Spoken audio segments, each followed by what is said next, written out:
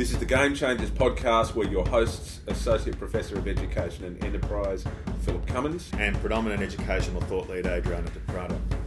Well, the Game Changers podcast aims to not only put a spotlight on the innovative ideas shaping the landscape of the 21st century schooling, but to enter into a deep dialogue with those brave pioneers, the true game changers in education.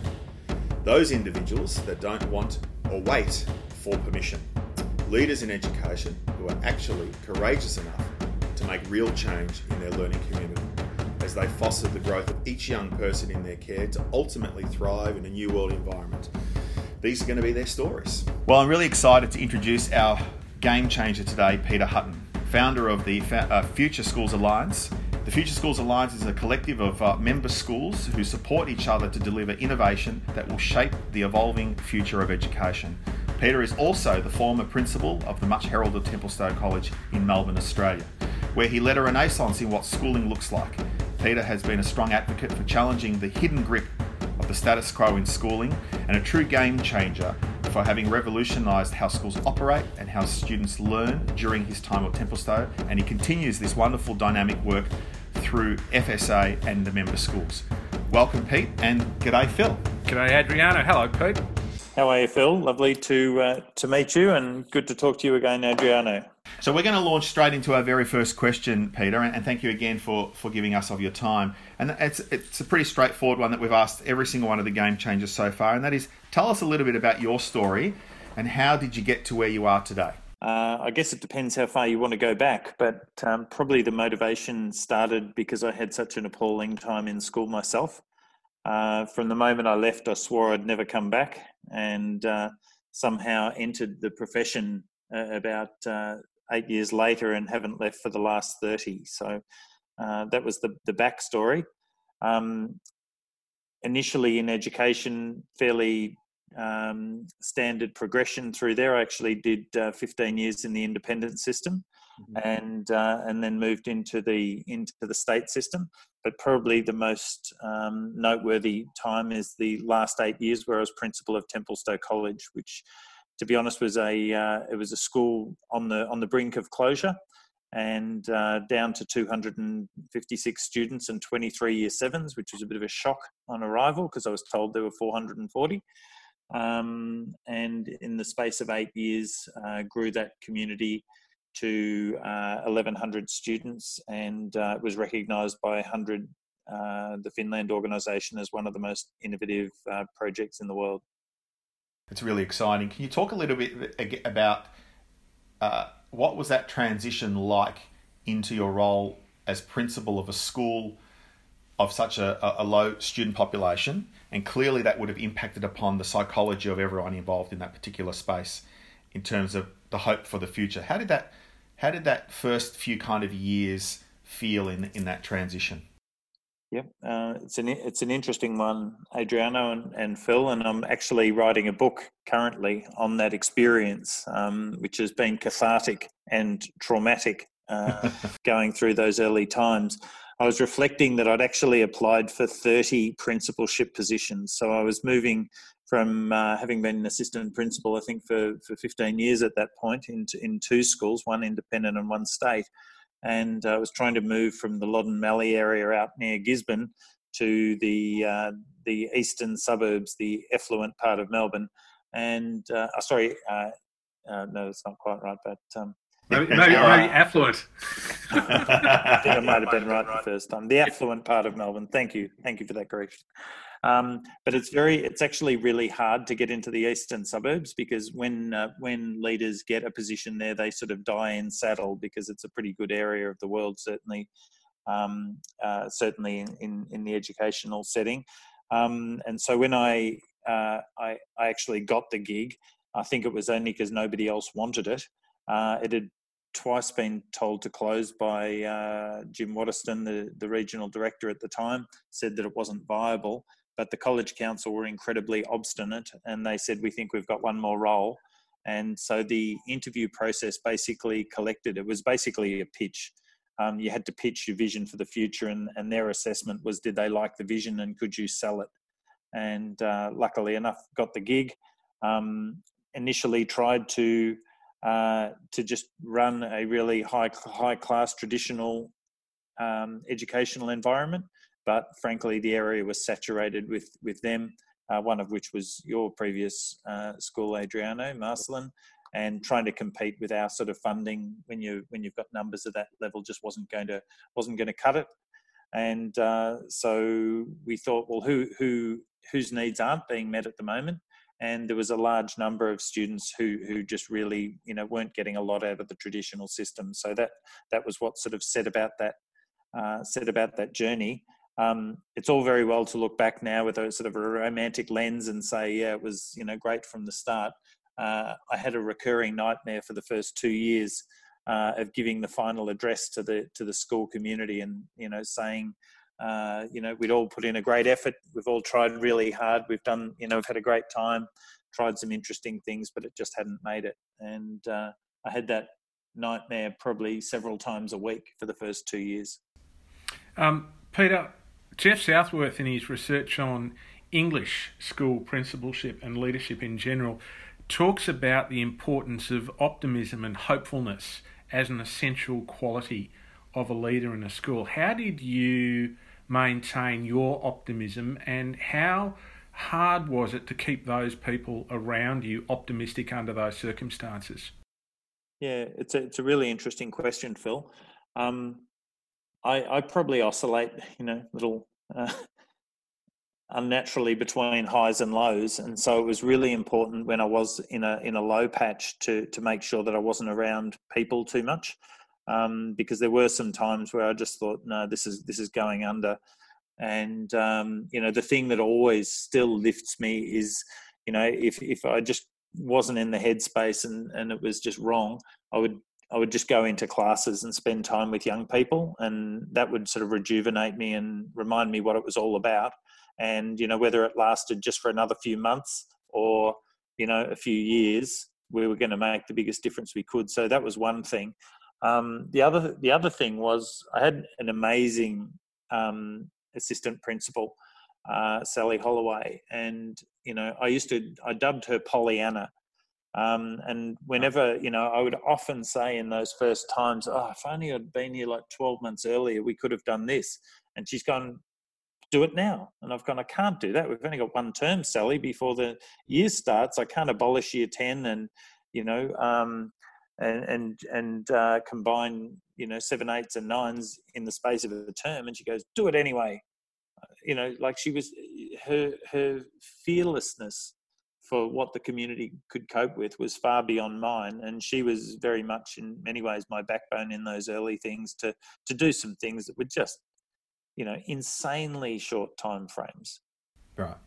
So let's jump forward then, nearly a decade.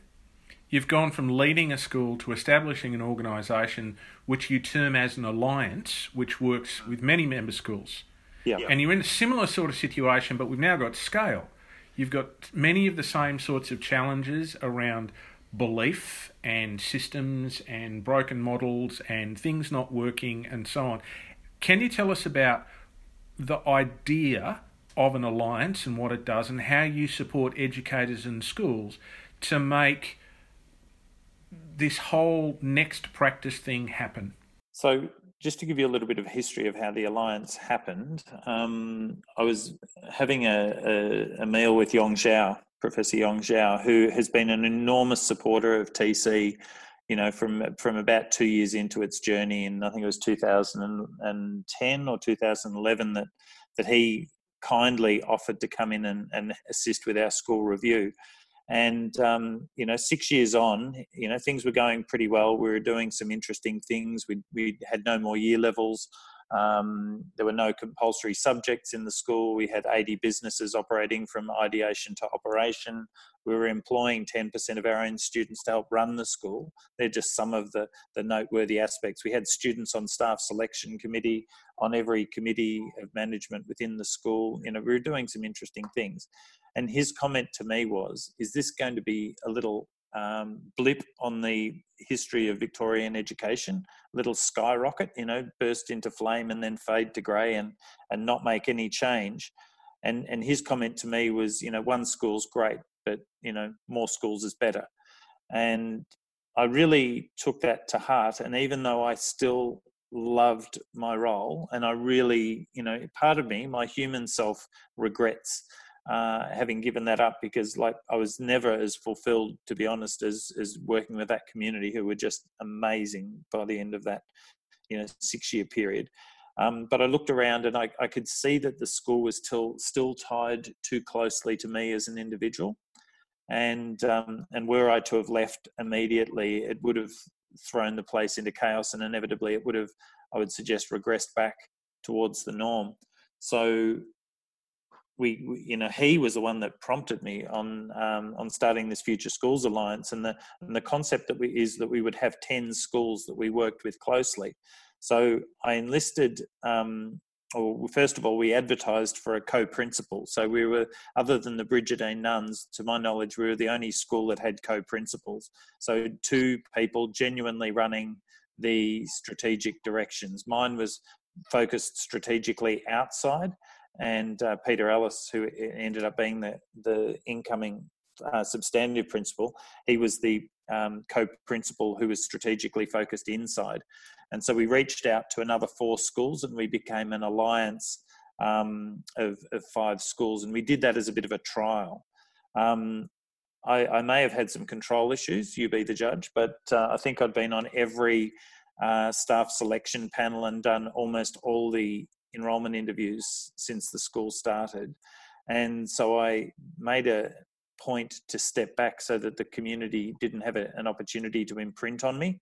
So I did virtually no public events, didn't do any enrolments, didn't do any staff appointments, because I needed them to sort of get a bit of a separation.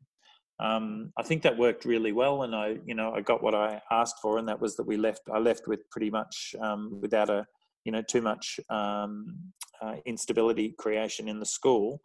Our aim was to have 10 schools by the end of 2018. And when you leave a school like TC, and it's got a little bit of a profile, people said, "What are you doing?" And I said, "Well, we're starting this Future Schools Alliance. It's an alliance of schools. It's not a consultancy. It's not a model where we do things to people. It's a model where we actually work with them to support their journey."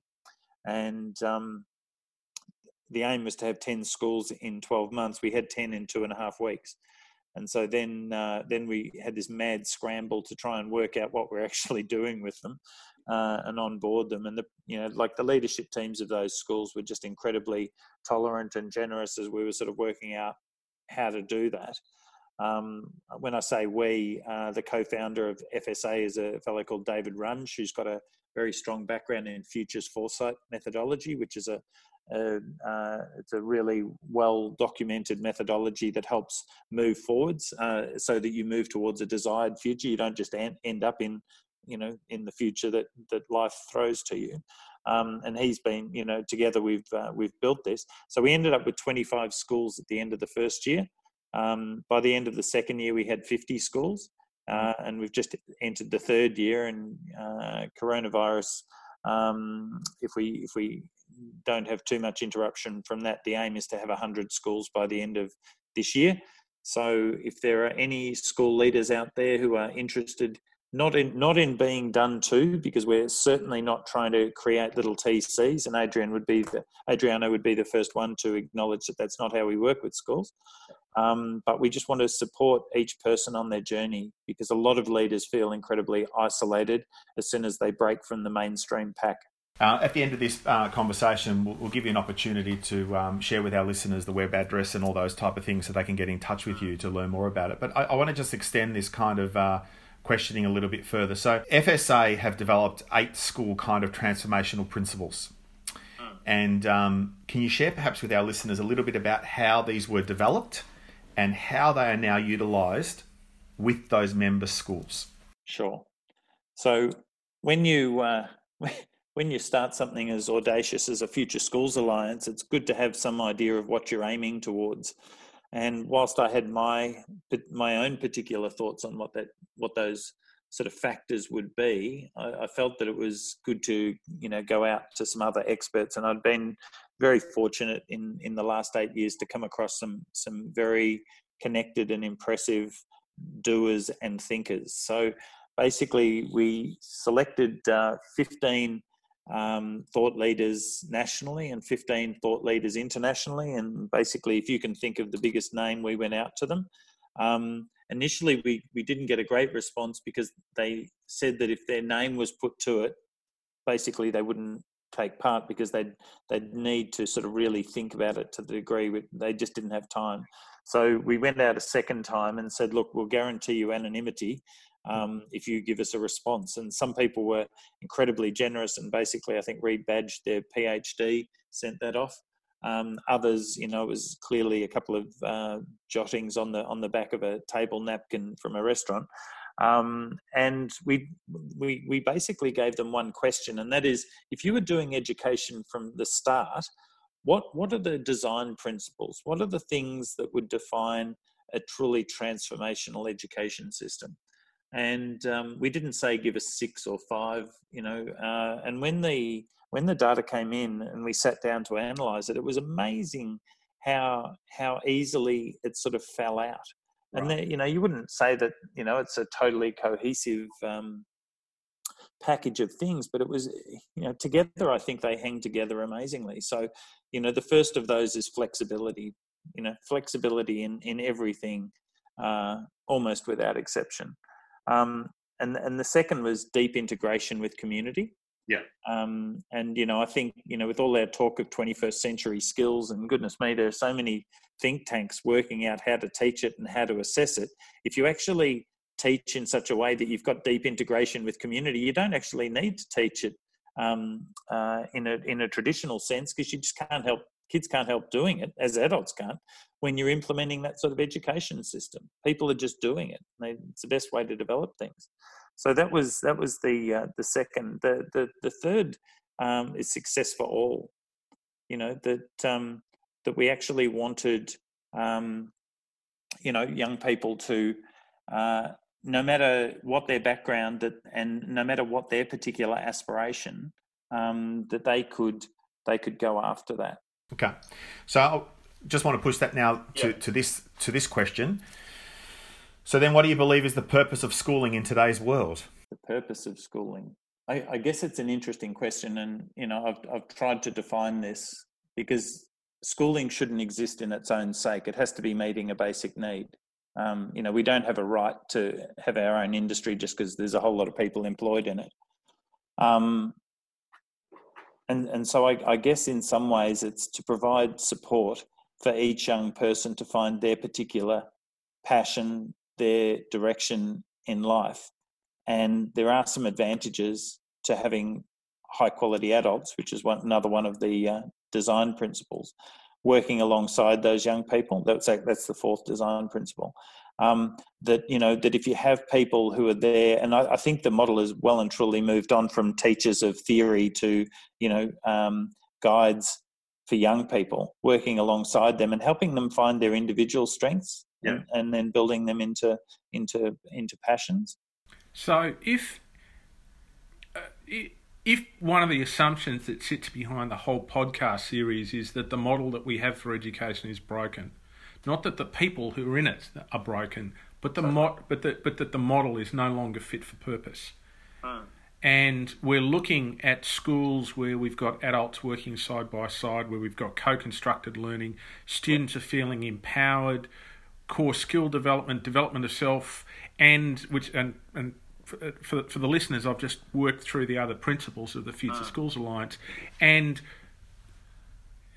with all of the other things that you're talking about, Peter, do we need a revolution or evolution in schools to bring about this fundamental change? Two things I'd like to touch on there, Phil, if I might, is firstly, there is no question that the system is not fit for purpose. Like that's a given as far as I'm concerned. You can't have the degrees of and the other point which you made beautifully is that it's not that the people inside are broken. I think teachers not only teachers, all educators, all staff in schools on the whole are just working so hard. Yeah. I admire their efforts enormously, but I can't help but think of that we're doing the wrong work sometimes, that's taking up huge amounts of time on stuff that just doesn't impact as much as it might on young people. You only have to look at the fact that 1 in 5 people in Australia, which is the wealthiest country according to median wealth in the world, when we still have around 1 in 5 young people not finishing, and the disastrous outcomes for, our Aboriginal and Torres Strait Islander students, the mental health issues, all of those things, we can't possibly say that it's fit for purpose. Even if it was doing well with the other 80%, that alone would disqualify it as a viable system. When you've got 26 million people, you need every young person to be a success, both in their own mind as well as and heart, as well as economically. And we get too hung up in education on the economic outcomes, not enough about the personal outcomes. My theory is if you get the heart and the head right, all those other things, all the financial, sides of things will, and employment and pathways will take care of themselves. So how do you move from one to the other? I started something called the Ed Revolution many years ago. I said, I don't want to lead it. I'm happy for somebody to have a coup and take it over and take the reins. I'm very happy to be a 2IC or a 5IC or a 100IC. I don't. It's not for me, but until somebody else stands up and claims it, somebody's got to just say that we need, revolution. I've tried for revolution. It turns some people off, and so we've sort of backed that down, I guess, in some ways to evolution. But you look at something like this coronavirus, which is obviously very topical at the moment. Something like that could actually rejig the system. Like, it has the potential to rejig the system when, I have no doubt that all these poor kids who are going to be subjected to online learning in the next few weeks are going to be just given electronic worksheets or the equivalent for the vast majority of their work. But eventually, and our best teachers will start to use the technology in the ways that it could, and it really could open up possibilities that young people don't need to be in a box for 6 hours a day, 200 days a year. That perhaps they might still need some time in the box, but they can be out there in the community and still accessing some of their online learning. And to be honest, once they get a taste of it, it's going to be pretty hard to put that genie back in the bottle. Yeah, and I also think it's fair to say, Pete, that there are educators right now, particularly in this country, that have been doing remote learning exceptionally well, that it's not just some kind of worksheet to navigate through, that they're actually engaging and interacting with students in co-producing kind of outcomes and using the principles of project-based learning even through a digital platform. So I don't want to dismiss that there are some great Australian educators and around the world who are doing remote learning probably really well. And in some ways, what might happen as a result is coronavirus and having young people be at home might actually start validating to them why what they've been doing has been so significant in meeting kind of a personalised approach to learning that's going on. I'm really going to just draw a huge amount of heat by this next comment, but I'm not averse to that. If somebody's doing it, I would like to know about it, and I will help broadcast what they're doing, okay? Because of all the things that I've seen, even with remote learning, don't get me wrong, PBL is great and all of those sorts of things, but it still, to be honest, is reinforcing an old model where somebody else is setting the journey for other young people. And, if it's out there, please contact me, right? Peter@hutton.education, and let me know. And if it's indeed shattering the paradigm of control, then I'm all for it, and I'll embrace it, and I'll broadcast it as much as I'm capable of. I'm very much looking forward to. I'm actually yet to see people challenging that paradigm of teacher as basically guided facilitator, and changing the paradigm to where young people are going on their journey. And see, like even just that little discussion there, we're still presupposing that it's the teacher sort of is the one to help. Whereas, a true online learning community, students would be learning from each other. Like one of Yong Zhao's favourite comments is, Peter, there's still too many teachers in this place.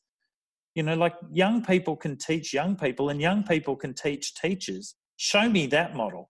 Right? Yeah. Find me that model in education where the young people are as much teachers as they are learners. And I guarantee you, if you went down that pathway, you'd find some enormously engaged young people doing amazing things that no educator actually thought that they might do when they designed the program.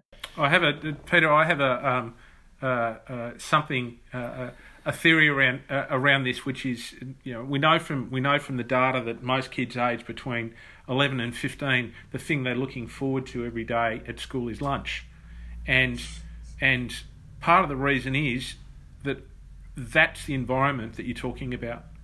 It's in the unstructured environment where you've got kids interacting with kids, either doing social learning or recreational learning or co-curricular. That's where they're self-organising. And I reckon that's why they enjoy it so much, because it gives them voice, it gives them agency, it attends to their social need, and it allows them to learn, and it's not being done to them. I'm really looking forward to you being inundated with emails, Pete. I'm thinking of some of the people that I've just offended. And I don't think it's about offending them. I think it's more about them just wanting to say, actually, Peter and Adriana and Phil, it's happening. And I think there are some very bright individuals out there who have been co-producing learning with their students for quite some time now, and in fact have given over control to their students in so many ways. I just look forward to hearing those stories. Well, let's celebrate them together, honestly, because that could be the new model of where it's going. And please, if that is you, don't be offended. Just get in touch with me, and perhaps we can support one another in this journey, because what we're doing at the moment, I tell you who is fantastic, is some of the homeschooling people. Yeah, honestly, they have got this stuff down, and it's not surprising. I think my last count was that there were 5,000 secondary homeschooled young people in Victoria, and that number's on the climb. And again, that's further evidence that the current system's not working. And it's just a pity that in order to be one of those 5,000, you've sort of got to have parents that have got the capacity to support that, or willingness to support it. Some of the kids that really need an exit pass from school can't get it. I want to just shift the conversation now a little bit back to FSA. Part of your focus in recent times has been around culture and growing agile and adaptive learning communities. Why is this significant for times of uncertainty and constant change? Why? I read something interesting, that in times of low change, we value tradition, we value older people, because they were the Google of the past. Yeah. When change is happening, there comes a little bit of a balance, and we tend to value, people in their early middle age, because they can they've got some experience, but they're also adaptable. In times of high change, we've actually got to value the young, and it doesn't mean that we throw the old people on the proverbial scrap heap, but the young actually have enormous capacity to help move us through, these times of exponential change. And with adaptive cultures, which is one of the frameworks that the FSA is developing with an adaptive cultures community that's already existing in corporate, and they're wanting to do something a little bit philanthropic, is moving away from this polarized situation where leaders talk about people being on board or not on board. Whether they buy in or not. Yeah. Are you on, have you bought in? Are you on the bus? Are you on the boat? All of these metaphors, which basically, polarize people. Whereas what we're now moving towards is building these things called deliberately developmental organizations, where it doesn't matter if you're the principal, it doesn't matter if you're a student in year 7. I don't know why we're still referring to year levels, but that's the current paradigm. It doesn't matter if you're the maintenance person, a graduate student. Everyone knows what their growth edge is, and they also know what the shadow side of their current behavior is, and they're moving forwards at a sustainable pace. Because when you put that dichotomy, what inevitably ends up happening is that the leadership tend to spend an inordinately large amount of their time watering the rocks, as they would term it, working with those people who are not on board, or making their life so uncomfortable that they leave. And they're not actually extending the people who are, inverted commas, on board either. So, we've got to acknowledge that no matter where you are in the organisation, be it student or staff member, you're there as a result of your backstory. That's how you got there. And no doubt it's probably quite a logical reaction to all that you've experienced. And so rather than this sort of sense of judgment of who's on board and who's not, it's looking at what is their growth edge, what do they need to do to add to the organisation moving towards its desired outcomes. And when you do that, it can be a sustainable change, because if you put too much change on people too quickly, ultimately they just bunker down and, dig in, so to speak. And retreat. Peter, I'm interested in something that you've advocated for in your work in the past that you wouldn't do again, and why.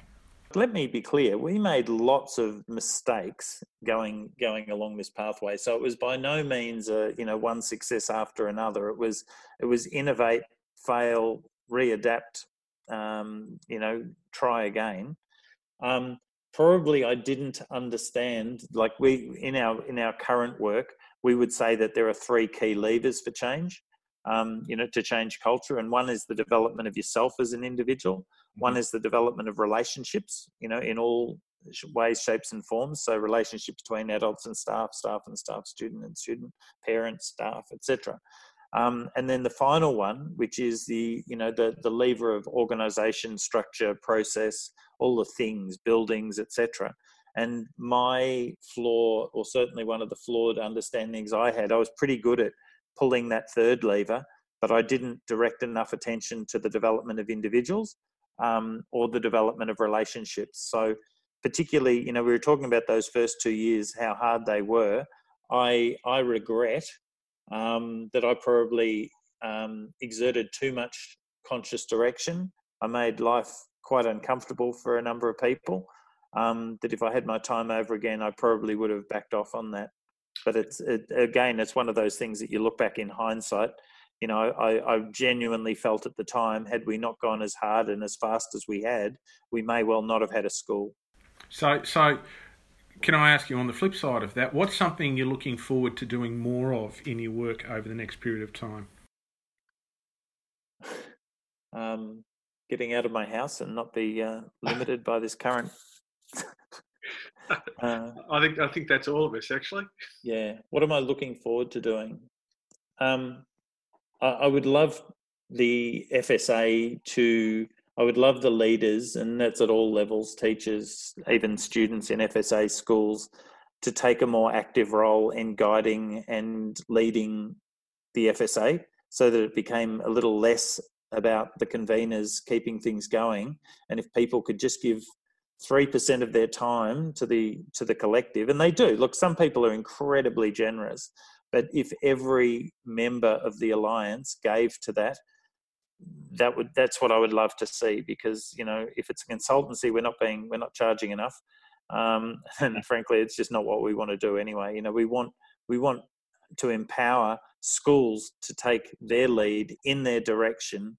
Not like everybody else. There's no suggestion that of conformity here, but I would love the schools to take on more responsibility for running the organisation, for changing the face of education, and then I would love to spend some more time in schools working with young people, be that as a volunteer, etc. Because, to be honest, that's why you go into education, to support young people, and they keep us young because they don't make me feel as old.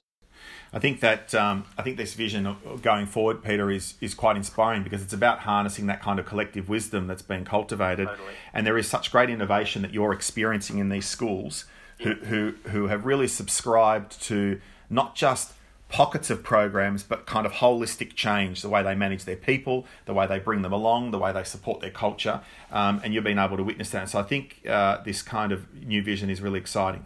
For our listeners, I want to give them full disclosure, and that is, I was at a school previously where we at that school still remains to be a member of FSA, and I remember the great benefit that I gained from the partnership with FSA, particularly because of your mentorship. And I just want to share a quick story with our listeners, and that will lead them into a question that I have for you.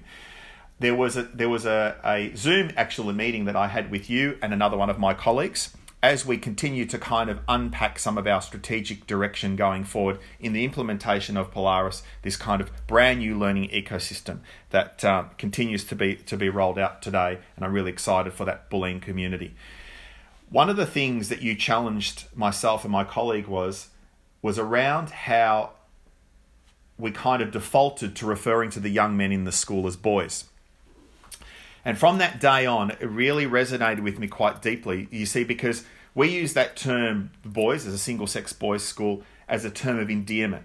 But what I loved about your questioning of that and your challenging of that was when you presented to us the alternative, and the alternative was to refer to them as young men, you were sharing with me and my colleague, and of course the broader school community, what the aspiration and outcome was, as opposed to what it currently was. And I tell you what, there'll be a lot of boys' schools right now that would benefit from that kind of forward thinking, because if we keep settling on boys will be boys, our mindset will be we're going to give them a bit of an out every time they behave that way, as opposed to the aspiration of a young man, because that brings a completely different responsibility. So my question to you is this: what are the questions that matter now as schools undertake the challenge of transformation? What are the key questions that leaders should be asking their community? I guess what I would say, I don't see this as hugely complex, right? I know it's a complex space, but the question is easy. Who is this not working for? Right? And it's that simple question. Who is the current system not working for? And it doesn't mean that the student that's getting a great result, because you can get a 99 and coast it in and really nowhere near be reaching your potential. And your potential is not a 99.95. Your potential is what else can you contribute to your community? How else do you interact with friends? All of those sort of things. So it's not just like looking at your students who are not performing on the academic measure, but who is school not working for?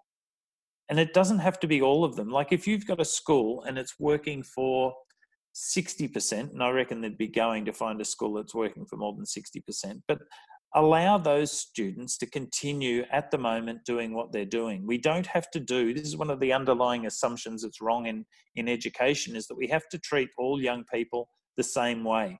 Mm-hmm. You can have parallel pathways, and you and I have discussed this, Adriano. Yeah. That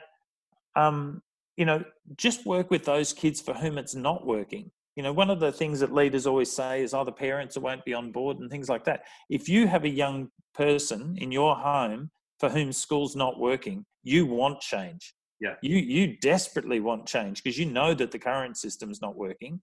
All right. No doubt you've tried tutoring, you've tried counselling, you've tried everything else.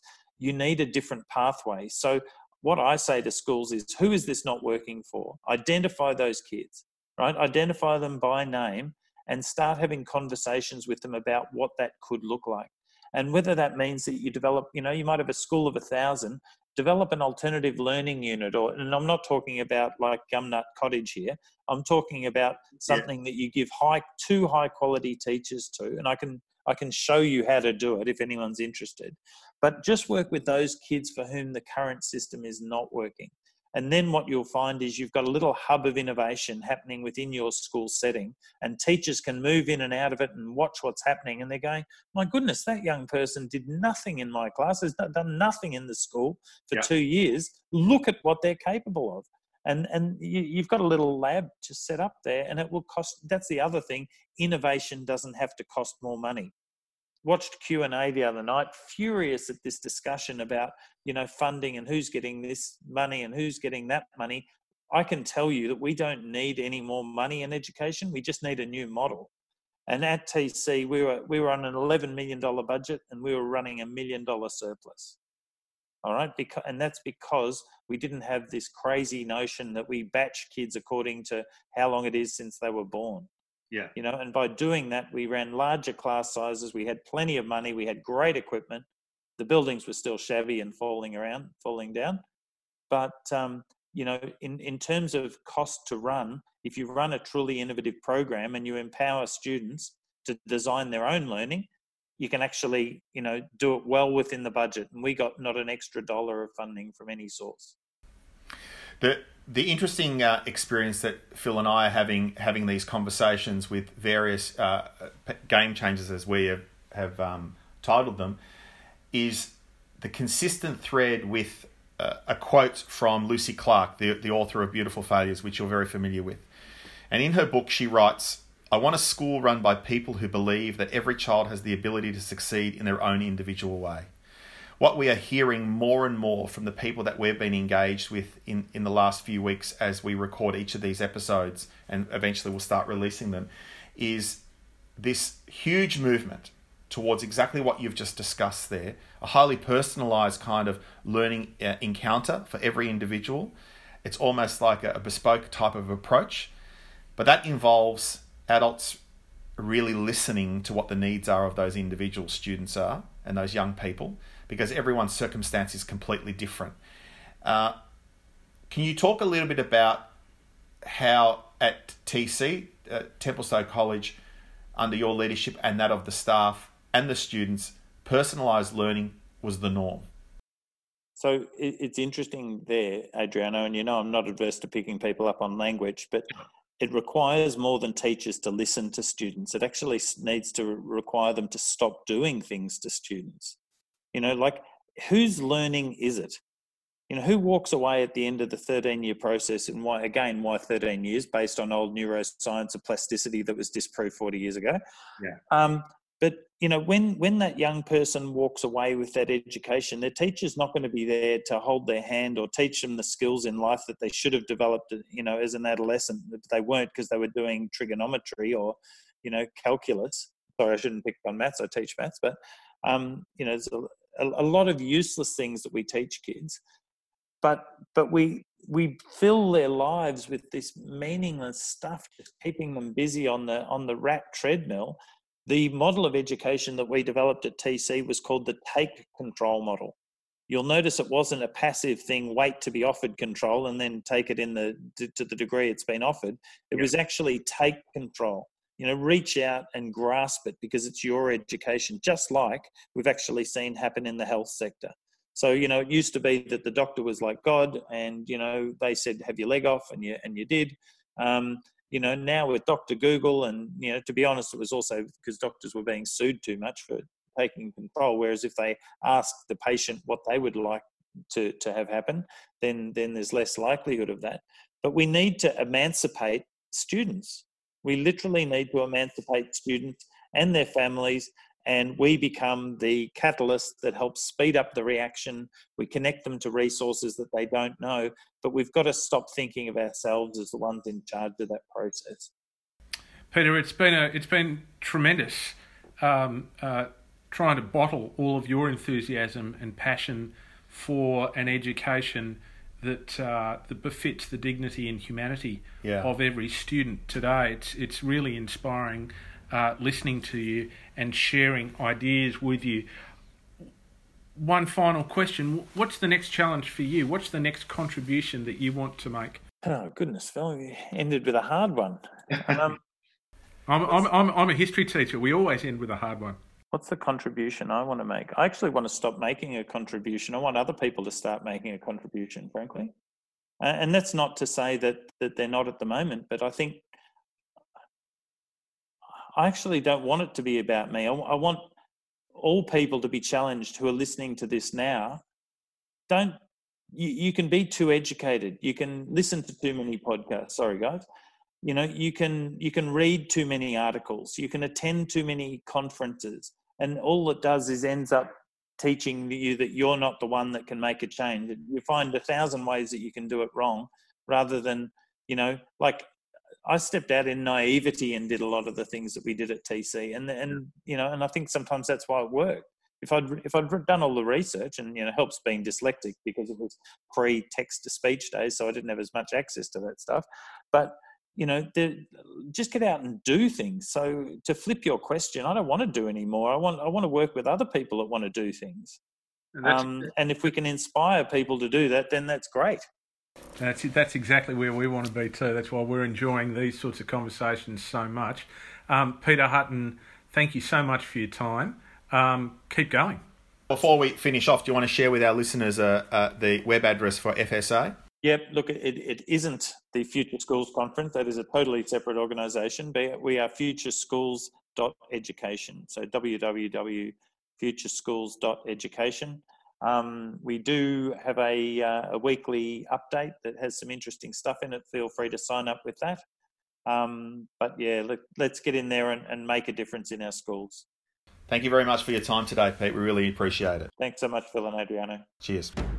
Game Changers is a podcast for those who want to change the game of school, produced by Samuel Wiseman for Orbital Productions. Tell your friends and don't forget to subscribe.